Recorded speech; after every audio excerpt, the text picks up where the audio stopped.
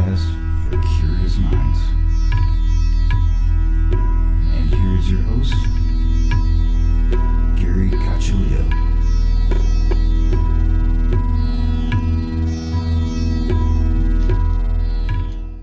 Welcome everyone to another episode of Everything Imaginable. I am your host, Gary Cacciolillo.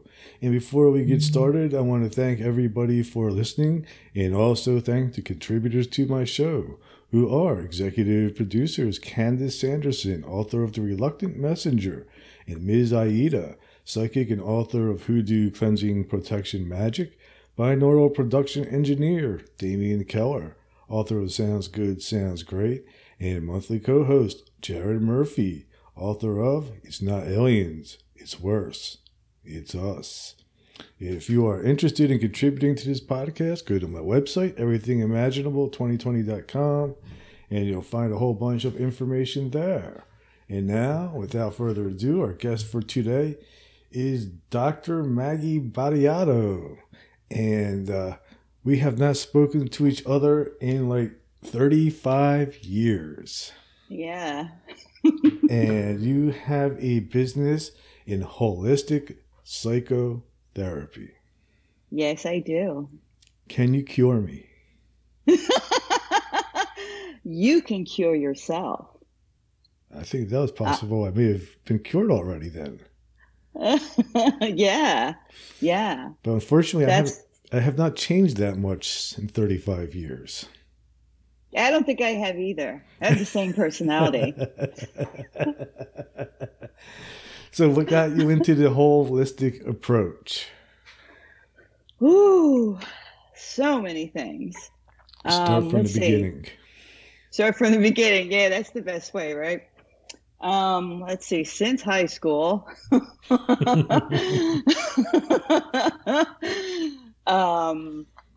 I actually, since we're from the Princeton area, I actually went to Westminster Conservatory of Music for a few years, and I was going to be a singer.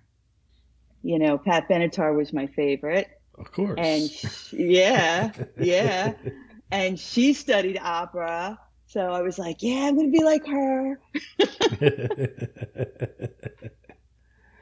So I did. I studied opera. Not that opera and arias are my favorite, but I was like, hey, let me expand my vocal range, you know? Mm-hmm. So that was fun. And that was really fun. That was so cool. But then when I sort of get into the music business a little bit, and I started singing, I went to New Hope a lot.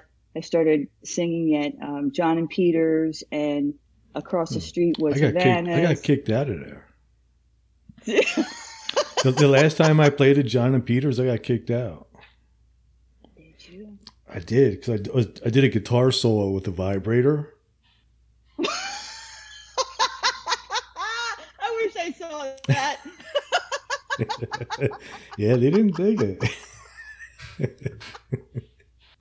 It probably sounded pretty cool, though. It always sounds cool. I always did it. Yeah. You know, it was just like, man, I don't think I can make a living doing this, actually. It's, you know, it's just, you know, I don't really think I can actually, you know, pay the rent with this gig. Mm-hmm. Oh, yeah, I know. Yes. I was a homeless musician for a while. Yeah, it's not, I'm not really going to be, you know, and it just wasn't mentally stimulating enough for me. I needed more, you know, and I've always been like a Jane of all trades. I'm interested in this. I'm interested in that. You know, I just, you know, I'm like, yeah, you know what? Let me go to college for a little while.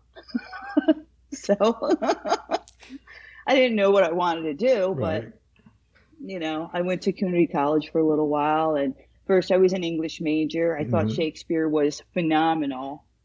I'm like, these stories, oh my God, Hamlet and yeah, he was a genius. Know, all these, oh yeah, he was a genius. And then I was like, I don't think I'm really interested in English literature per se. I'm more interested in the characters and the psychology and the dynamics that are going on. So then I took Psych 101, and then I took abnormal psychology, and I'm like, that's it. I have been bitten by the psychology bug. I can't get enough of this stuff. This is so interesting to me. So then I transferred to the College of New Jersey, and I started studying more about psychology and psychology of different types of personality, and how does this start? Like, what happens to people? You know, it's a childhood dynamics, or is it organic? Like, do people, you know, is it hereditary that people end up like with schizophrenia and things like that? That's what really got me involved in psychology. Wow. If you wanted to see abnormal psychology, all you had to do was know me in high school. I didn't know you were in high school. You and Bobby Morris. And, you couldn't get more abnormal. All my friends. I still talk to Beth Ann Suter. Cool. I still talk to Bob. Do you still? Yeah. Yeah. I saw him. Well, unfortunately, I saw him at Jake Ostrowski's funeral. Oh, yeah. I don't even know. There's too many that we've lost already. No, actually, I went to horrible. I saw him at his dad's funeral too, because I went to his dad's funeral. But you're not in New Jersey anymore. I'm coming back next week. To live? Mm-hmm. Oh, wow. I bought a house in Waretown. Oh, wow. Where's Waretown? I lived there for 47 years. I don't know where Waretown is. Served by Tom's River. Oh, okay. Yeah, that's nice. I'm in Newark, Delaware. Cool. I've been here for 4 years. Yeah. I'm in Alabama. Yeah. I can give you some advice. You might want to avoid Alabama. Oh, yeah. Okay. You know what was funny? When I first got here 4 years ago, I kept saying Newark, you know, like Newark, New Jersey. Yeah. And everybody corrected me. They're like, it's Newark. Like there's a difference. Like, I don't really hear a difference. Hey, what's the difference? It's Newark. I'm like, it's Newark. The only difference is you guys don't have a dump here like we have in Jersey. That's it. I love Newark. Yeah, the airport. That's a good place. It's a good place to get crack. Like whenever I need my crack hookup, they're in Trenton. I'm heading up the turnpike.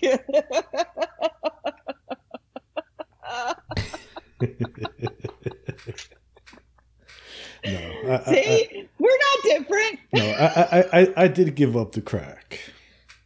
That's good. It's bad for your teeth, I heard. Yeah. but otherwise, I came out okay.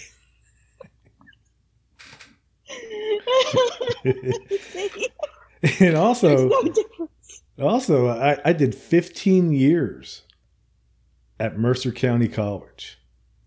You sound like jail. 15 years, 5 majors, and no degree. Really? Because you couldn't figure out what you wanted to do. No, I still can't.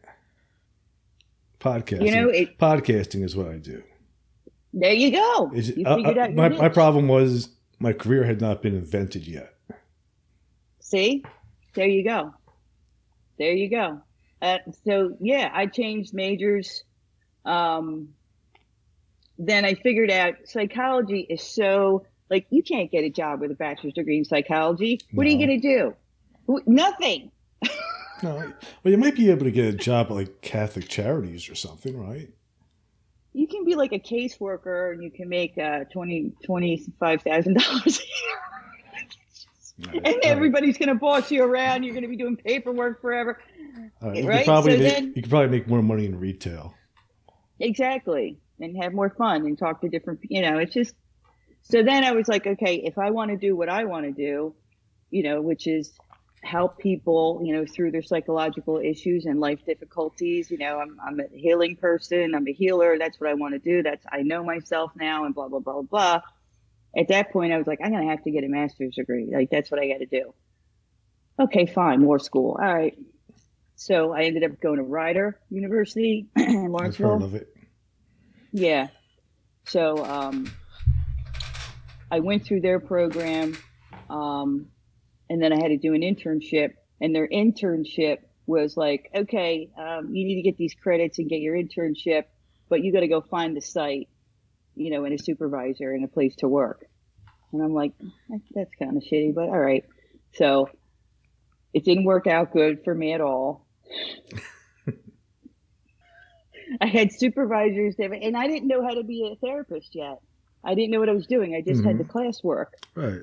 I had this supervisor. She was like 7 years younger than me. I was about 32 at the time. And she was like 7 years younger than me.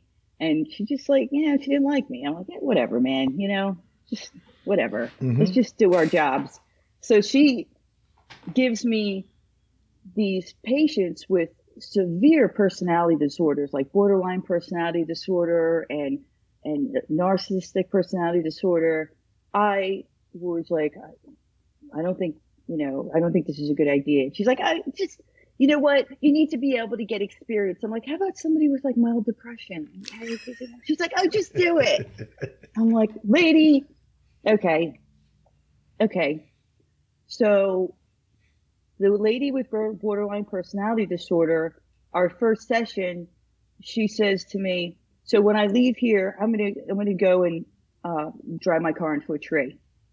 I said, please stay right here. I'll be right back. I did exactly what I was supposed to do as an intern. So I go get my supervisor. I'm like, this lady is going to drive herself into a tree.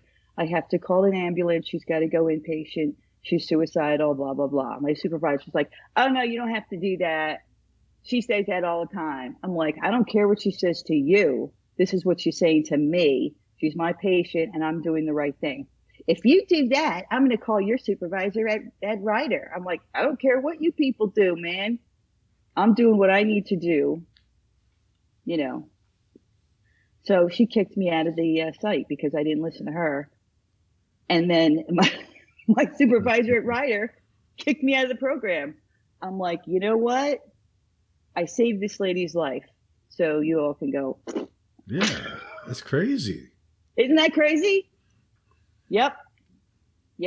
So any therapists out there, it doesn't matter what anybody says. You use your instincts, you use your gut, and you save somebody's life. You don't listen to anybody else. It doesn't matter if they kick you out of the program. Doesn't matter what. Especially some 25-year-old punk-ass kid who thinks they're your boss. Right? No, because it's your liability. I mean, that person's in your care. You have somebody's mental health in your hands. You don't listen to anybody. So then, I have like a semester of internship left before I get my master's. Now I'm like, okay, now what do I do? So I looked into Walden University. They had a hybrid program, part online, part residential, and I called them up. I'm like, listen, this is my situation, blah blah blah. I need to finish my master's degree, and they're like, okay, we'll take you on. I'm like, excellent. Ended up being better because it was a research psychology degree. And I ended up doing a fantastic master's thesis on adult females who've experienced childhood sexual abuse and the best type of group therapy for them. Fantastic. I was so happy. And then I ended up going back there and continuing and getting my PhD in counseling. So awesome. Sometimes in life you're like, oh my God, this is the worst thing ever. But then it turns out to be wonderful. That is great. Yeah. And then while I was going through that PhD program, I was thinking all these different things like, you know what? I'm going to open up my own business because I don't like how the whole insurance managed care thing is.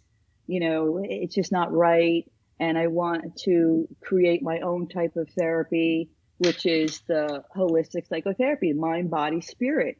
Because I know from my own personal experience that you can't just treat one part of a person, Right. Just like in the medical field. So if somebody has okay, so I'll talk about myself. I have fibromyalgia. which I got diagnosed like 17 years ago.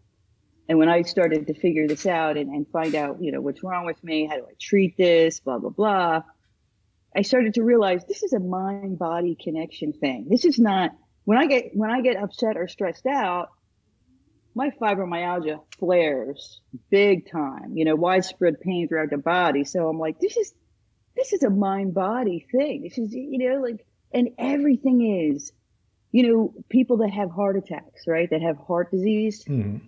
They have type A personalities. These people are like stressed out all the time. Those are your road rage people, right? Mind-body connection. Your emotions affect your body. So that's what my holistic psychotherapy is. It's completely mind, body, spirit centered, and it works. That is awesome because and I just did an interview earlier this morning, and we were talking about how compartmentalized our approach to health is. Like, we'll focus on psychology like it's just in the brain, or we'll focus on the body like it's just the body. Nope. Or you do this over here if it's a spiritual issue. Mm-hmm. But really, there's, as far as like the body and the mind go, they're really all one organ. That's right. It's all a neural network of electrical and chemical impulses. That's right. And I guess somewhere in there, the spirit is lurking around, Yeah, because if you think about it, so I was raised Catholic, right? So, all of my whole belief system as a kid, and this benefited me later when I was having issues and got divorced and all that crap, I went right to church and I sat there in front of Jesus and prayed. Because that's where my belief systems come from, mm-hmm. right? So I need help and I'm feeling, upset about this, that, and the other.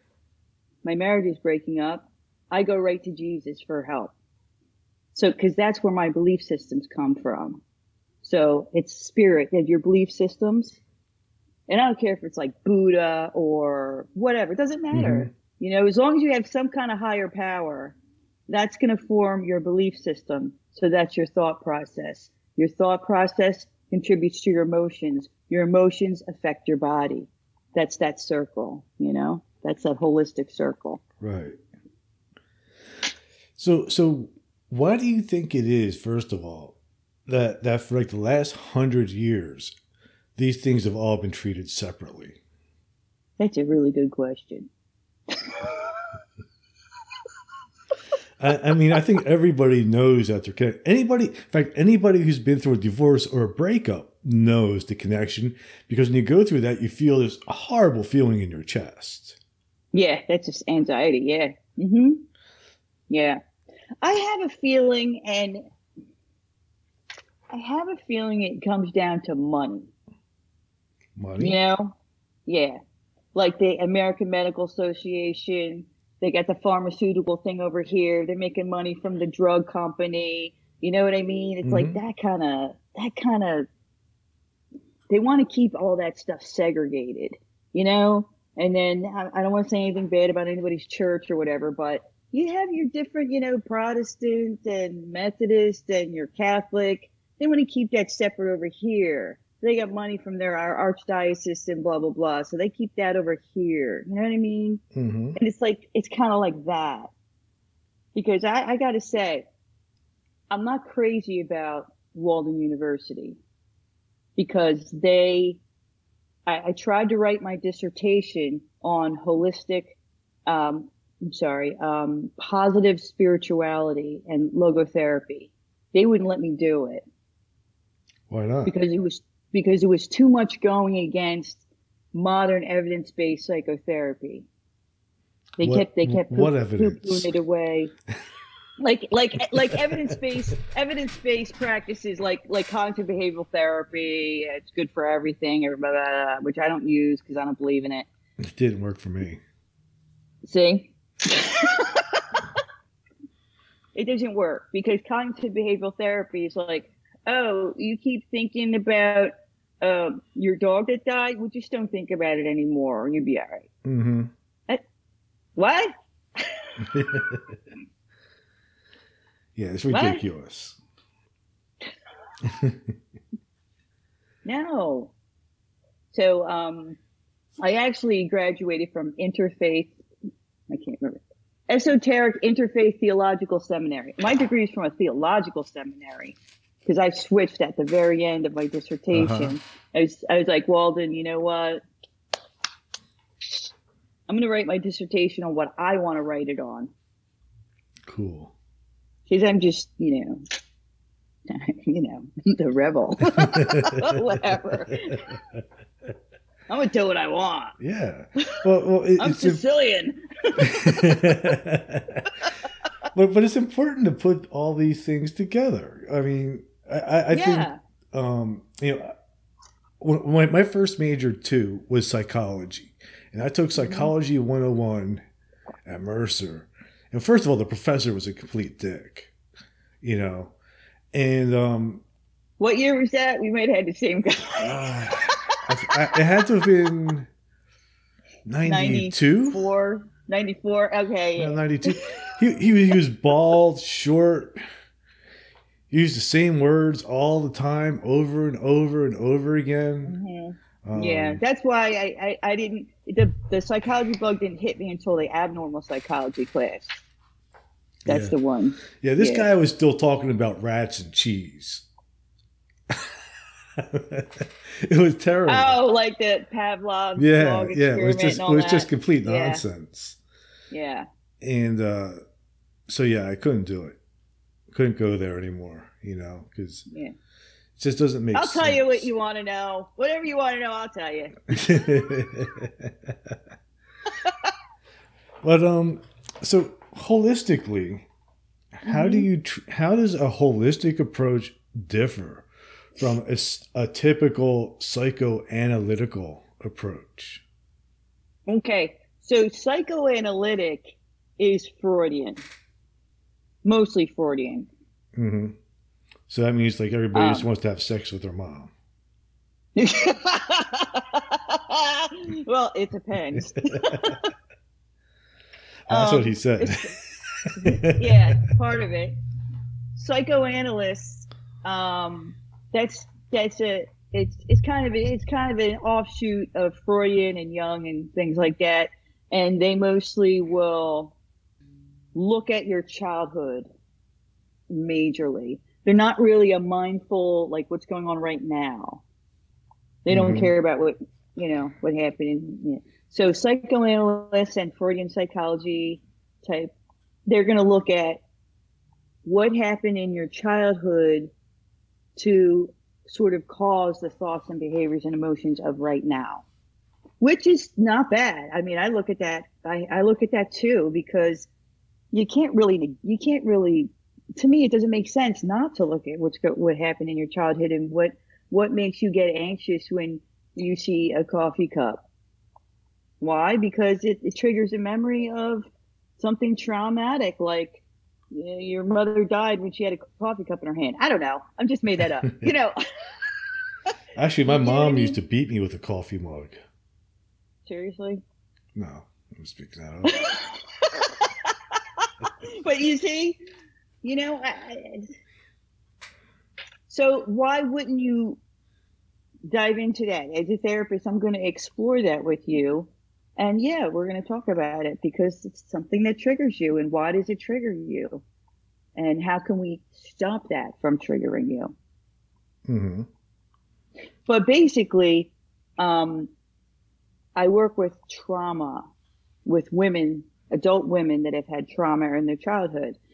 And I explain to them why you don't have to suffer in your PTSD anymore, post-traumatic stress disorder.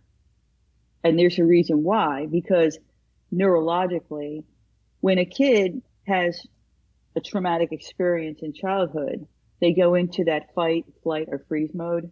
So they're always like, Yeah. But the mind does that on purpose, and the neurons and everything in the brain, the neurological pathways get wired to be the body and everything. You're in a traumatic state all the time because it's self-protecting now. You know, it's like the reptilian brain. It's like an animal in the forest. You know, I'm always like, but the mind does that to protect the kid. The kid, you know, the mind is protecting the body. But then the problem is that as the child grows up into adult, you're still like that. Right. Because the brain's still wired that way. Mm-hmm. But the brain has neuroplasticity. So that means that we can rewire the neural pathways Mm-hmm. to not be in a traumatic state anymore. So the way we do that is meditation, mindfulness mantras. And I teach my patients, and I teach them how to do that. Deep breathing to be in a calm, relaxed state. And, you know, I am safe and that kind of thing. So that you're telling the brain now, you're safe. You don't need to be in the PTSD anxiety state anymore. So that's part of the... That makes a lot of sense to me, because I must have went to therapy, all different types of therapy, for like, God, 10 years. Mm. And none of it really helped. And then I met a Buddhist monk, and I started meditating. Mm-hmm. And within the shortest amount of time, everything changed. Yeah. I just realized, like, okay, my thoughts are just thoughts. Yeah. And that's sort of like the They end come of and it. go. Yeah. Do you still meditate? Oh, yeah. Absolutely. Yeah, me too. Yeah, like twice a day. Yeah, for me, it was like a huge game changer, though. Like, it changed my life completely. Yes. It gives your mind so much clarity. It relaxes your nervous system, you know. You know, it gives you more, you know, direction in your life, and you start to realize that, you know, when you're like in a relationship, for example, if somebody says mean things to you or whatever, you're like, it's not about me, it's about them, whatever. It's just like, you don't even care anymore. Yeah. Yeah. Whoever thought that just sitting around doing nothing would be so beneficial? Right. But it is, because you stop the mind from racing. You stop being anxious all the time. When you're anxious all the time and your mind's racing, you're not in stillness, and you're not productive, and you don't have clarity of thought. And then the decisions that you make in your life, they're not being made with clarity of thought. Your decisions are like, they're made from an anxious mindset, right? Or depressed mindset, whatever state you're in, right? Yeah. Yeah. So. Interesting. You know, you talked about like the elasticity and rewiring the neural networks of the mind. Mm-hmm. As you know, like when I was in high school, like I was terrible at learning shit. You know, I was like in all the, I don't know, back then we called them retard classes, you know? Like freaking Arnold and Rebert and all that crap. So was I. Right? And it's not because we're not smart. It's because we just felt like goofing off. That's all. Well, I think part of it, like something was wrong in my brain. But as soon as I graduated high school, like that summer, I went like on this 3-month binge on angel dust. And so for 3 months, I tripped on angel dust. And then afterwards, I was perfectly normal. Completely rewired my brain. You know, Freud said that about cocaine. I don't know about cocaine. Cocaine just gives you a headache. I don't like but it. that's what he did. Freud did a lot of cocaine, and that, you know, did something and, you know, opened his mind up or whatever. So there is something to it. There is something to it, but not for long periods of time. Not for long periods of time, because then you're just killing brain cells and you're just like a dingbat after that. Well, I think what it did is I killed so many brain cells that they had to reproduce even harder to make new ones to replace them. So once I finally stopped, they were still reproducing at this crazy rate. And I think I increased my brain cells. But also maybe you increase your brain cells, but you increase them maybe in the way you wanted them increased, you know? Like you created the pathway that you wanted. You know what I'm saying? So you could learn in the way you wanted to learn. Yeah. You know what I mean? Yeah. And I think that's one of the things, though, that like drug companies and psychotherapy and stuff, they don't want people to know, because if you can cure people, then you can't make money off of them. Where That's what I was as long saying. as you're keeping them sick, you can keep collecting in. Right. That's what I was saying. Yeah. That's why they don't want people to go through that holistic approach of mind, body, and spirit, because Bingo. It might not be as profitable. Bingo. Of course. Just like with herbal medicine and taking melatonin to sleep instead of Lunesta or some other kind of sleeping pill or whatever. You know what I mean? Mm-hmm. Melatonin has like no side effects, and put your mind back in the circadian rhythm so you could sleep better. They want you to take Lunesta, which will make you like sleepwalk and be a zombie and have like a hangover the next day. Right? Yeah. It's the same concept. I just drink tea to sleep. Chamomile? Mm-hmm. Yeah, that's good. It works. Yeah, whatever works for you. So since you've started this holistic approach, how has it been received? Really good. It's like, the law of attraction. You've heard of the law of attraction? Mm-hmm. Okay, so it seems that the people that come to my website or see my advertisement on Psychology Today, they're the people that want this kind of treatment. They want holistic psychology. That's what they want, holistic psychotherapy. So we're like a perfect fit. You got to fit well with your therapist. Sometimes it's like, I always tell people, when you're looking for a therapist, it's like trying out a new pair of shoes, or for a guy, a new pair of sneakers. If it fits you right or if it doesn't. It's like this doesn't work. Okay. You'll know. Mm-hmm. So the people that are drawn to me, to my energy, it's a good fit, But I also use some, what I was telling you before, evidence-based practice. So that like APA, ACA, American Psychological Association, American Counseling Association, what I was trained for, like person-centered approaches. So Rogerian, Carl Rogers, back in the 60s, he did a lot of research on what's called person-centered approach, is being very reflective and letting the client take the lead in a therapy session, giving them support, being non-judgmental, being congruent, meeting that client where they are, and supporting them, and just kind of being a little bit of a guide. But basically they're doing the work, and it's the stance, the therapist takes the stance of, how to heal yourself. I'm not giving you the answers. I can't, because I'm not you. I'm not living your life.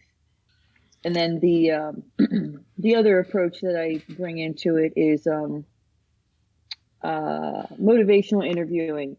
That's more for like somebody with an eating disorder or addictions. That's sort of, what stage are they in the stage of change? Do you want to change? Are you in the contemplative stage of change? That sort of thing. Or you don't want to change, but that's your power. If you want to stop drinking, that's up to you. I'm not here to tell you what to do. I have patients that have eating disorders and, bulimia, when they, binge and purge. Do you want to stop binging and purging or not? I mean, that's your power. It's up to you, I'm just supportive. I imagine by the time they come to you, there must be some desire to change if they're already seeking out help. Yeah, because their life is in a tailspin at that point. Everything's crashing down, So. Do you ever find people like they're going down and then they get their stuff under control for a while and then they're okay, and then the whole thing just starts over again? Yeah, and they're like, okay, Dr. Maggie, I'm good. I'm like, okay, do you want to make an appointment next week? No, I'm good. Okay. Give me a text or a call if you want to make an appointment. 2 weeks later, oh my God, I'm coming to see you. Okay, that's cool. That's cool. No worries, But I'm not passing judgment, it's okay. It's okay. It's okay. So how about some of the more untraditional things that you use, such as energy healing in yoga And Reiki. and Reiki? Yeah. I'm a Reiki master. Yeah. Reiki's a good one. That's I do Reiki on myself, like almost every day. And that you know what chakras are? Oh yeah. Okay. So the chakra cleanse, that's twice a day for me. Mm-hmm. Because the clearing out of those energy centers, I mean, it just works wonders. And you know, Reiki, if the patient feels that that's necessary, or you know they want to clear out their energy centers and that's something that they're interested in, you know, I used to do a lot more Reiki when I was in Jersey. Here it's not so much. Delaware. further south you go. All right, like where I lived here, a lot of farmland here. Down here it would be considered satanic. Really? Yoga is considered satanic in Alabama. Get out of here. I had no idea. That people would think that yoga was something associated with the devil. I have a hard time believing that. No, it's true. I had a hard time believing it too. They have no like yoga centers or anything? They have them, but you don't want anybody seeing you go in there. Oh. You got to go in the back door. Oh my goodness. Wow. How did you end up, can I ask how did you end up in Alabama? Just seems like you're not a good fit. Well, in some ways I am, in some ways I'm not. But the way I ended up here was I was in New Jersey, and I was married, and both my parents passed away. Oh, and sorry. my wife's family was here in Alabama, so we moved here to be close to her family. Oh, right. So that's how we ended up here, you know. But now she has taken off on me, so I'm going back to Jersey. No, I'm sorry to hear that. It's all right. It happens. So anyway, this is the second time. Second time she took off on you? Oh, no, second wife. Oh, God. You can never have too many. Too many wives?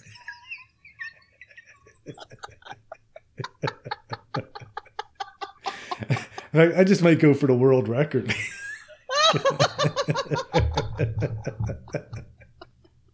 Well, they do that somewhere out there, don't they? They have like, what do they call that? The guy has like 5 or 6 wives. Oh, those like Mormons. Oh, no, not at one time. Mormons? No. I can't handle one at one time. Oh, or maybe I'm just not the best husband. I don't know.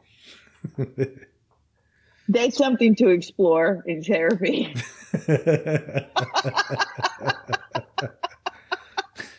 That's all right. I'm on divorce number 2. Only 2? Only 2, yeah. You gonna go for 3? Did I go for another one? Oh, hell no. Oh my God. Why bother? Do you have any kids? No, I was always afraid. I was always afraid that if I had a kid, it would be like me. That scared the crap out of me, though. Like the idea of another child in this world like me, or even worse, like what if I brought a child in this world and it turned out to be like the Antichrist? Oh God! I mean, no. if anybody could pull that off, it would be me. No, stop it. You know, no. You're the nicest, kindest guy there is out there. Oh, I don't know about that. I wasn't like that when I was a kid, though. I was a bad kid. Yeah, but it was. I thought through that. All the shit that I used to light on fire? Yeah, but I thought through that. You know what that is? The pyromania is just anger. You had anger, and you're just trying to get it out. That's all. That's all it was. Possibly. Yeah. That's all. Well, I was married for 20 years. A short one. Yeah, it was long. And I have an 11-year-old daughter. So my first husband was from Haiti. He's Haitian, Did which he was prac- interesting. Did he practice voodoo? No, what? Some people in his family did. Awesome. Yeah, it was really weird. Like not his immediate family, not his mom and his sisters and his dad. His dad actually went to seminary school. He was going to be a priest, so they're very, very Christian Catholic, you know. Mm-hmm. But it was so weird. Like, we got a wedding gift from one of his aunts, and his sister goes, "That blanket smells funny. I think there's voodoo on it. Throw it in the garbage." God, you gotta be kidding. It was so funny. It was so funny.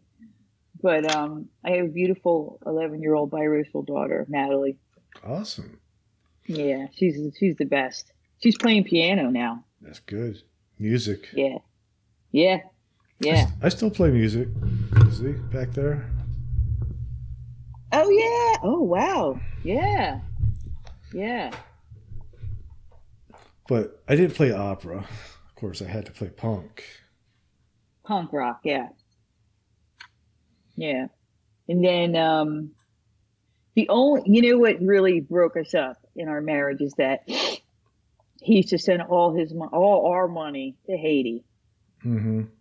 I mean, I get it. You want to help people. I want to help them too, but it was just endless. It was endless money. I'm like, yeah, we're not going to be able to pay the mortgage.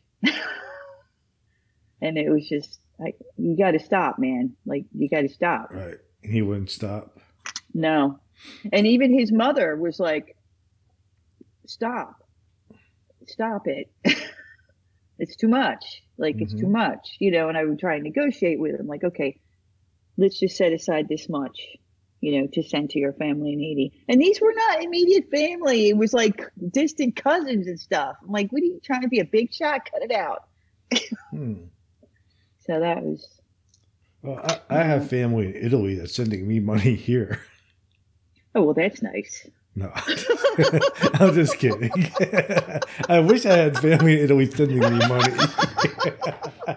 Some distant cousin in America that they don't know about.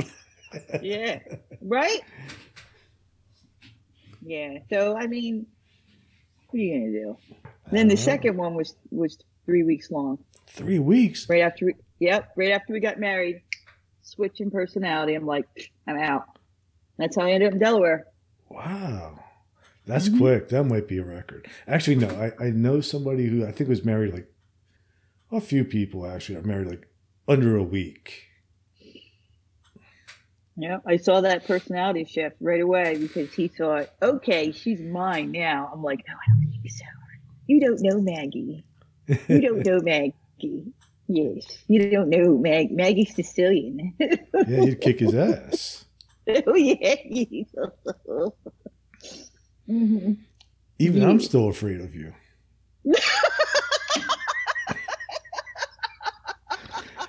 I was questioning, should I really do this interview?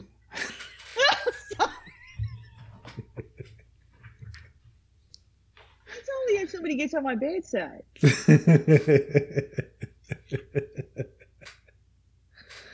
So when you took up the Reiki, like one of the things about Reiki, like I'm like Reiki level 1 certified or something like that. But then one of the things I question though about Reiki is a lot of people say, oh, you need the attunement, you know, you need the class. However, I kind of feel that all humans have the ability to heal each other through touch. I think it's just a matter of intent. And you set that intention, then automatically that exchange of energy is going to happen. You know, it's almost no different than giving somebody a hug and trying to make them feel better. I understand that. But the Reiki symbolism is very powerful. And I think there's something to it, honestly. I think it increases the energy that comes through. It makes the intention stronger. I'm a Reiki master teacher. I can do that for you. Okay. So I'll hook you up. Do you believe the story about Ushi? Yeah, Yeah. 100%. Mm-hmm. Hmm. Yep. Because the reason why I didn't even know what Reiki was until I went to a Reiki master. Her name is Maggie Kawara. That's who I went to. You went to her? Yeah, like in South Jersey. She's like has an apartment like on the 3rd floor. Yes. Oh Yeah. my God. That's who I went to. Oh my God, she's fantastic. She's Yeah. a big Facebook friend. I see. Yeah. Mm-hmm. Yeah. She's the one who made me a Reiki master. Mm-hmm. Yep, that's who I went to. Yeah, she's amazing. But I went to her for my fibromyalgia, because I was like, I don't know what to do with this, man. It's horrible. And so she started, doing the healing, and I was like, this is working. Nothing else has worked. I tried the acupuncture. I tried, medications. Muscle relaxer, whatever. There's no cure for this. It's just going to chronically get worse over time. So then, I had conversations with her, and she was like, let me see your hands. I'm like, okay. She's like, you have healing hands. As You're you a told healer. me. But I never use it. Maybe I should. But down here, I'd be crucified. Yeah, so wait till you get to Jersey. Yeah. And I'll tell you, I had my dog Shira passed away 3 years ago. And she was just old. She was like 15, well, maybe 14. She was a Norwegian elk hound. Mm-hmm. And she was getting like arthritis and stuff like that. I could tell when she wasn't feel good. I was giving her Reiki. And I could tell she was feeling better. Oh, yeah. I could tell she was feeling better, I was giving her Reiki. I was focusing on her root chakra because she had the hips in the back weren't good. And, I know I was helping her out. I know she was feeling better because, she'd be laying down and then she would just get up quicker. I was like, ooh, okay, yeah. I'm losing one of my dogs tonight, actually. Kind of sad about that. Oh, no. Yeah, because we're splitting up. My wife's taking one dog. Mm-hmm. Gonna miss the little guy. Even though he's mean as hell. Like, he always bites me. But for some reason, I still like him. Well, because that's who you are.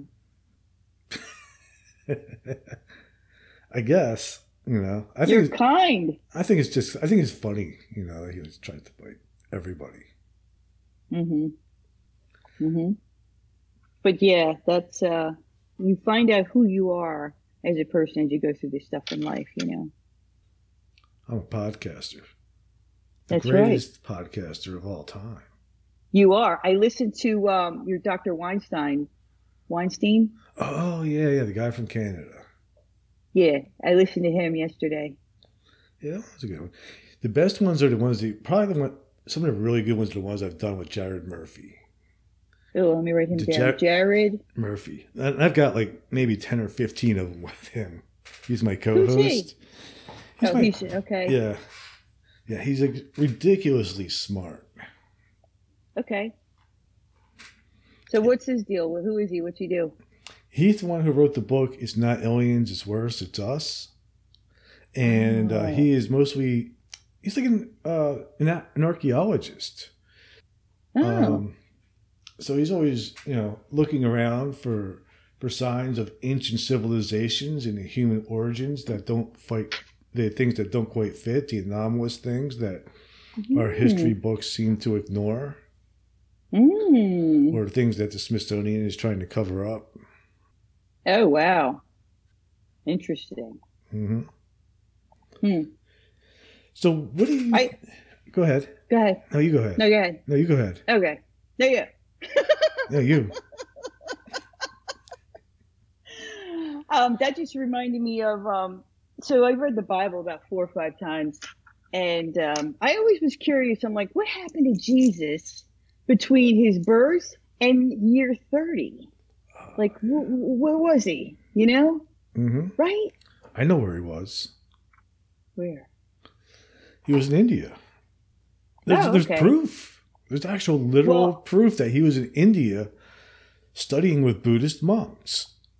And then he came back to the Jews and said, how can I teach this shit to the Jews? Right. So Yeah. he did his best that he could to take Buddhism and put it into a theistic type of setting and Right. teach it back to them, and then it became Christianity. Right. Exactly. That's exactly right. what happened. I found this book. It's called The Apocryphal, I think. Mm-hmm. And it has all these little stories. And I'm like, I just dove into that, man. I was so excited. Yep. Yeah. It was amazing. Apparently, there's like even some texts, some Indian texts that talk about Jesus being there and studying. Yeah. Because, I consider myself a light worker, a healer, and I want to be like somebody like Jesus. I'm not Jesus. Okay. I'm not, but I used whatever I've learned over my 51 years of life, plus my education and plus my life experiences. And I'm using it for good, to heal other people, to help other people in the best way I know how. Mm-hmm. And that's exactly what Jesus did. You know what I mean? Yeah. I'm not affiliated with any religion. Some days I feel like I'm Buddhist, some days I feel like I'm Christian. Right. Some days I feel like I'm this, I'm that, but I talk to God every day because I need guidance. Before I did this podcast, God, please help me tell whoever listens to this podcast what they need to hear. Use me as a channel, a messenger, whatever. Mm-hmm. Well, you can skip that process and just come to be me, because I think I'm the guy who gives God advice. He comes to me when he needs help.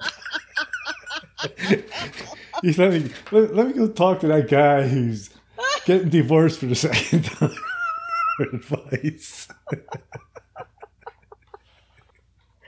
Oh. Well, as somebody who's already been divorced twice, so I've been, let's see, since 2017. 2017 was my second divorce, so I've been single for years. Wow. Do you I date? know. Yeah, here and there. I'm not really interested. No. It's easier just working on the business, working on my career. Alone. Yeah, I got my, I get so much enjoyment from my family, my mom, my stepfather, my sister, my niece, my daughter, my cat, doing things like this. I get these ideas in my head. I'm creating a webinar now. Oh, that's cool.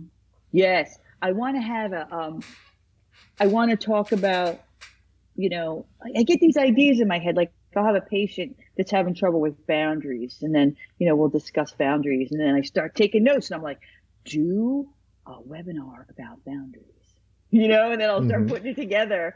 And, because I get these ideas of what people need to hear about this, and this, and I know about it. So I got to put it out there. I got a YouTube channel. I've done a couple videos. I don't really know what I'm doing. I have no audio visual ability whatsoever. I can help you with that. I got no skills in this, man. I just learned how to use Zoom like last year when COVID hit, because I work for Healing Pathways. They're they're all throughout Delaware. They have different counseling offices and stuff. So we had an office in Dover, Delaware, and we had to close it down, because of the COVID. So then my supervisor, Sonia, is like, so now we have to do teletherapy. I'm like, what? I got to do, what is Zoom? I didn't even know what it was last year. What is a Zoom? She's like, well, you get a link and then you go on and then you get to do, I'm like, I'm going to do therapy like in a video thing? She's like, yeah. I'm like, are you kidding? So I first started Zoom and I'm like, oh my God, you can see every wrinkle on my face. It's not good. So then I'm like, I had to teach myself, like, I got a light behind here, Mm-hmm. you know, I got 2 lights here. Then I had to do something with my background and, you know, the wall of achievements over here.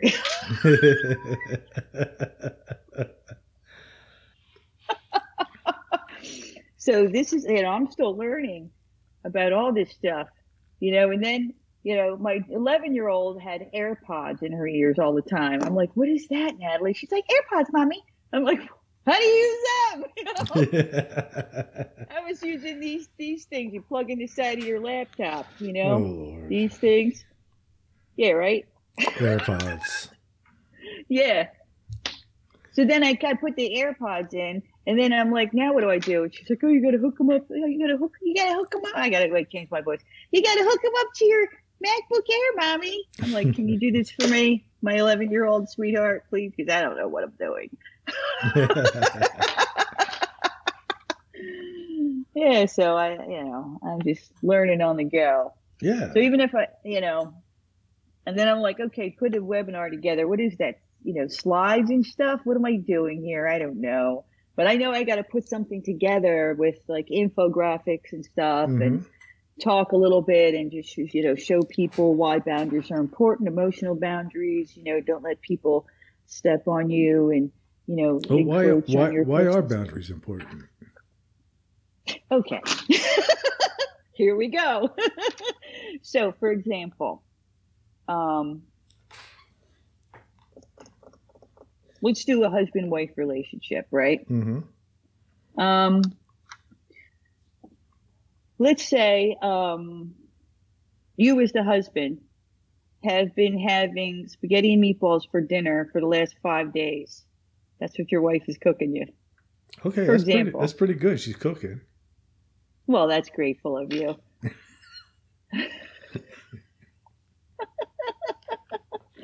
Okay.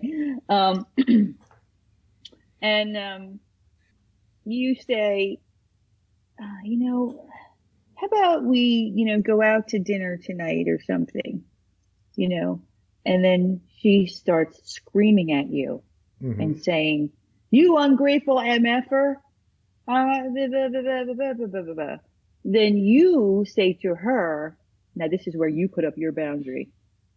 Do not scream at me. Do not call me names.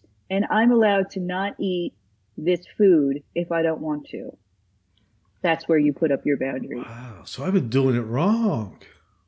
Yeah, maybe. Because usually what I would do is just smack her booty and run away.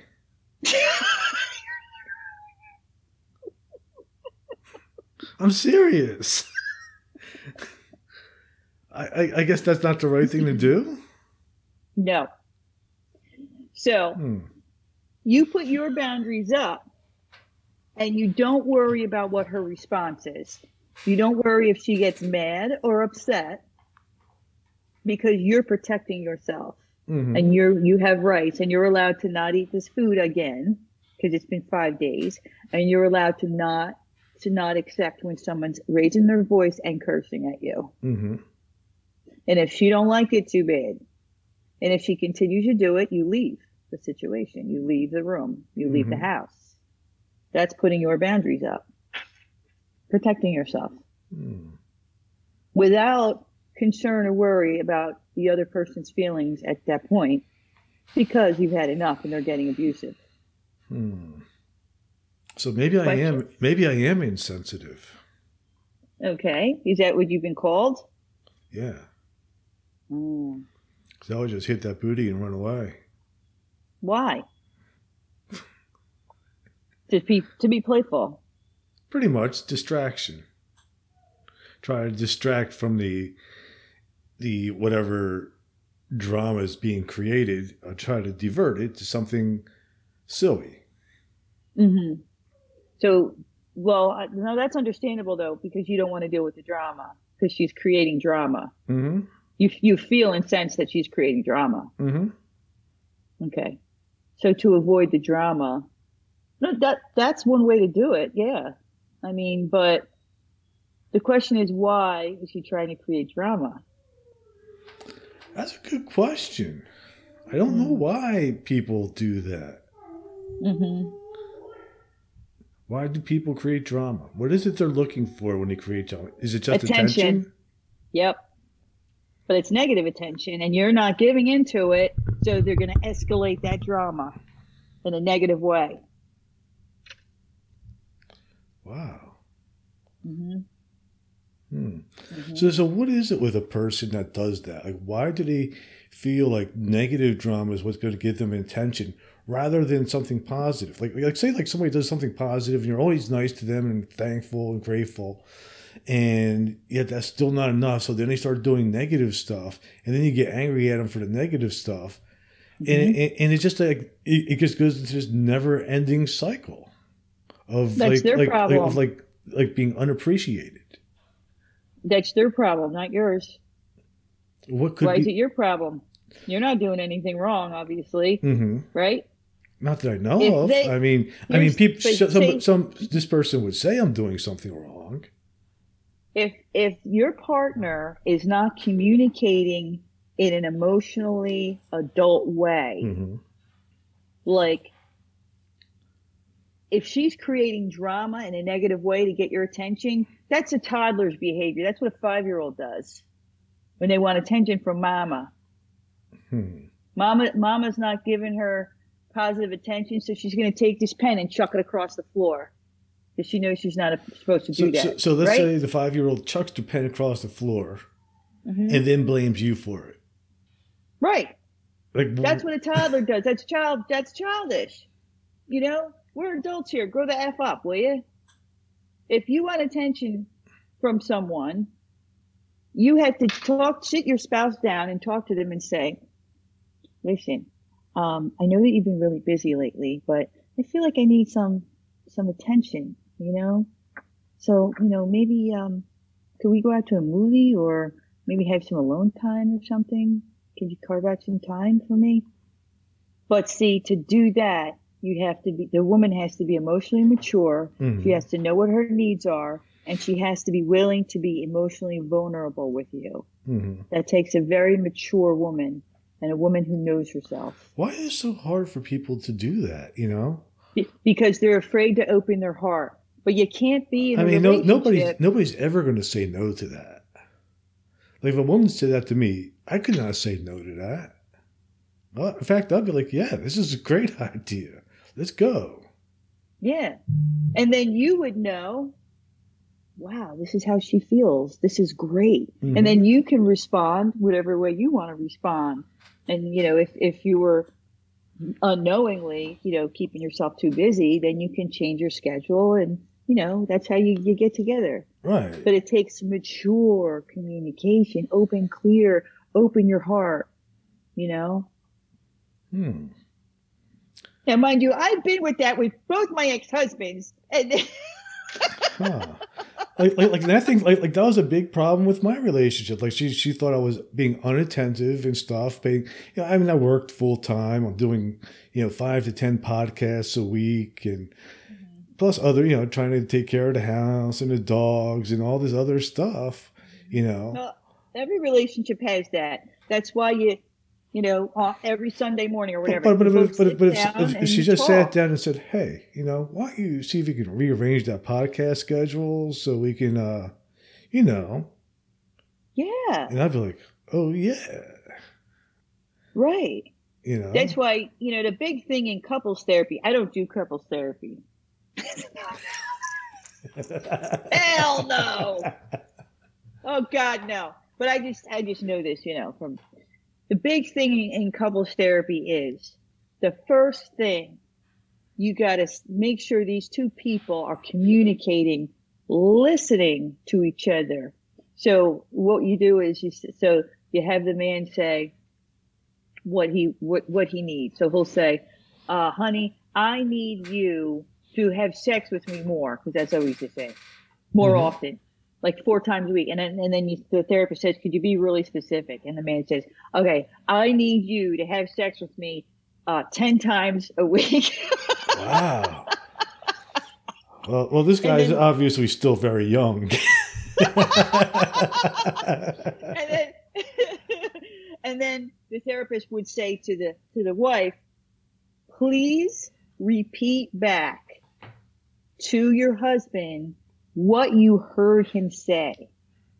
And then she'll say, I heard you say you want me to be a whore.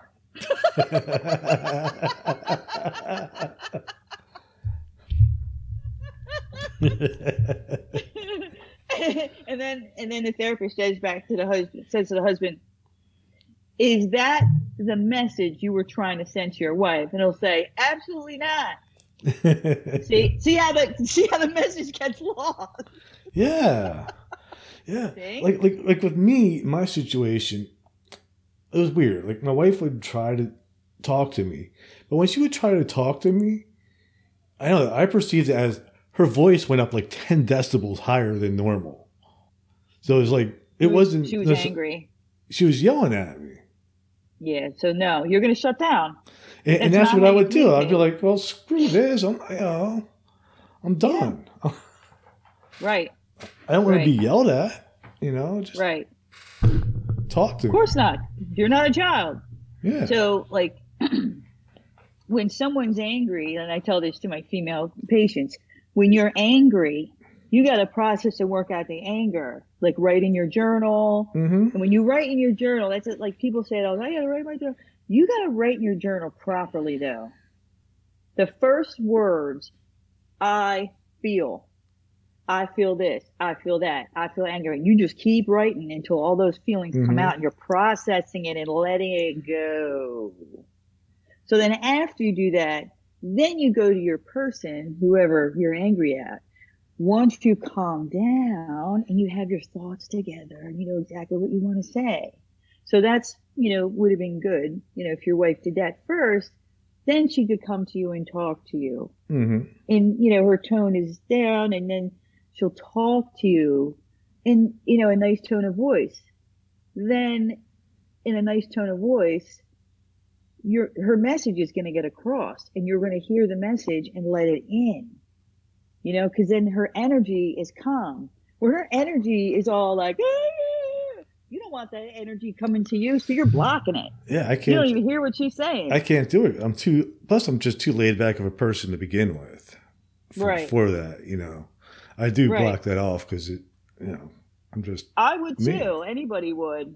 You're not gonna yell. You're not yelling at me. Ain't nobody yelling at me. Well, I would be afraid to yell at you. That's right, because I'm always packing. Me too.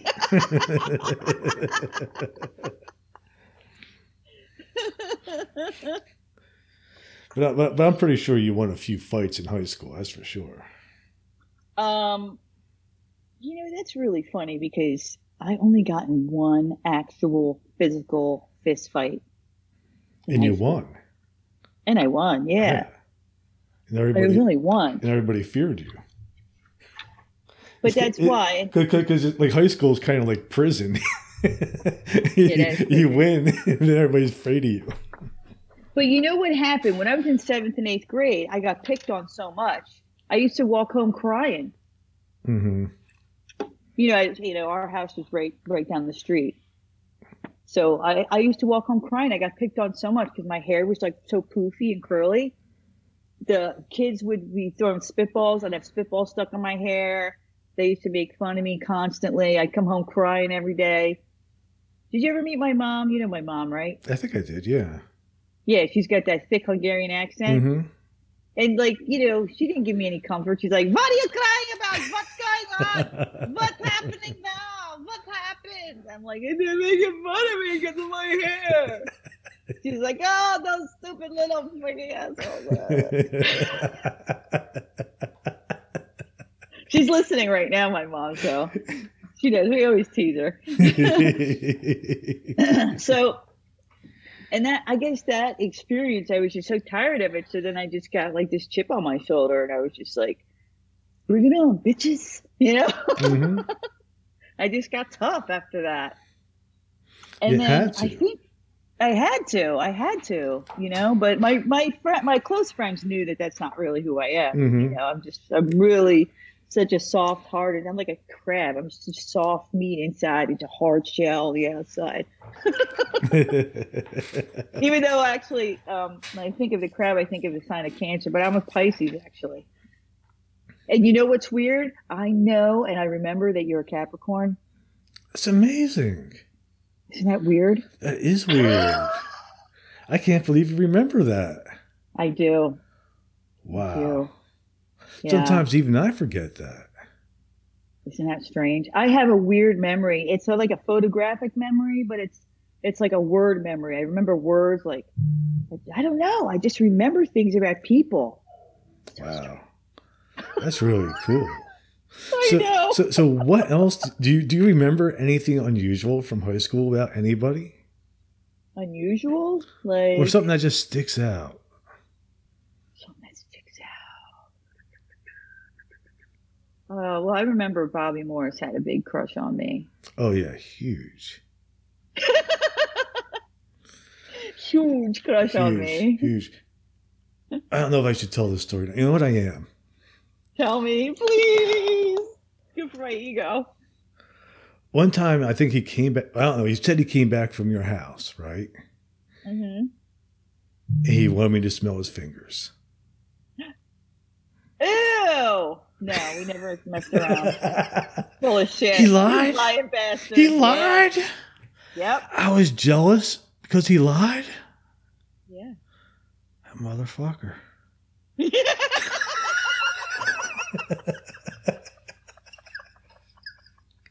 Yep. Yeah. All we ever did was make out. That's it. Liar. That's so funny. Liar. I hope you're listening, Bobby. He's gonna have to listen to this episode. He's gonna be so mad. Better listen. Lying bastard. Yep. The truth will always come out.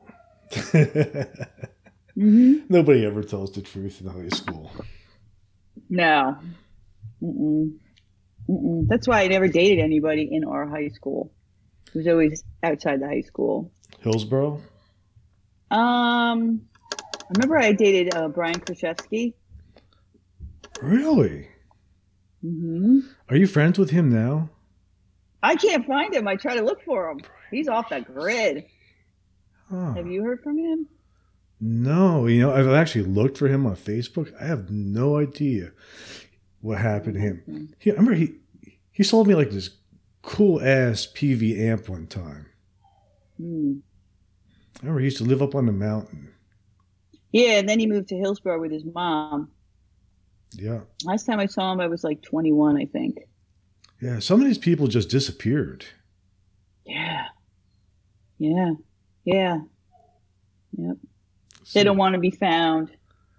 Like I always wonder, like, what happened to Jim Carr? Oh my God. I don't know. Like after high school, like me and him worked together at the same place. Oh. And then I moved and he just like vanished. I don't even know anybody who knows him. No. Like I suspect that maybe like he used to always talk about like he was going to buy a cabin in like Maine somewhere in the middle of the woods. That's scary right off there. grid. And I'm assuming that's what he did. Huh. Now the only person I talked to from high school is I'm not sure. Yeah, it's really just Beth Ann. I talk to her like once a month, see what's going on. I know somebody from high school who has a crush on you now. Do you want to wait till we're off air? Yeah, I'll tell you off air who it is.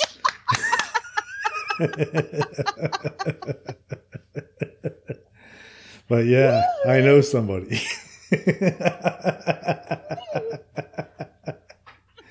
You have a secret admirer out there. It's pretty funny. So before we wrap it up, where can my listeners find you? Oh, they can find me my website. I have to look at it because I forget. www.docmaggie.com. Or you can email me at lotusguidance@gmail.com, or you can call me at 302-228-6220. All right. Well, I will put all that in the notes of this episode. Thank you. So all my listeners can contact you for some therapy. Thank you so much, Gary. It's such a pleasure. I'm so grateful to reconnect with you, honestly. Yeah, it was a lot of fun. It was awesome. Thanks for coming on. Thank you for having me. It takes a little bit of, you have to be daring to be on this particular podcast. I mean. No, I'm fearless. I know, you are. You're like me. I don't feel fear either. Yeah. I may have felt it once. I don't know.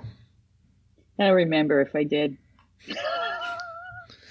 You know, like I tell people like about crying. I say that I haven't cried since the day I was born.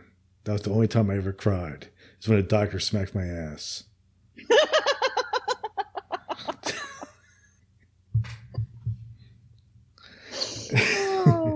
And with that, I'm going to play the outro. All right.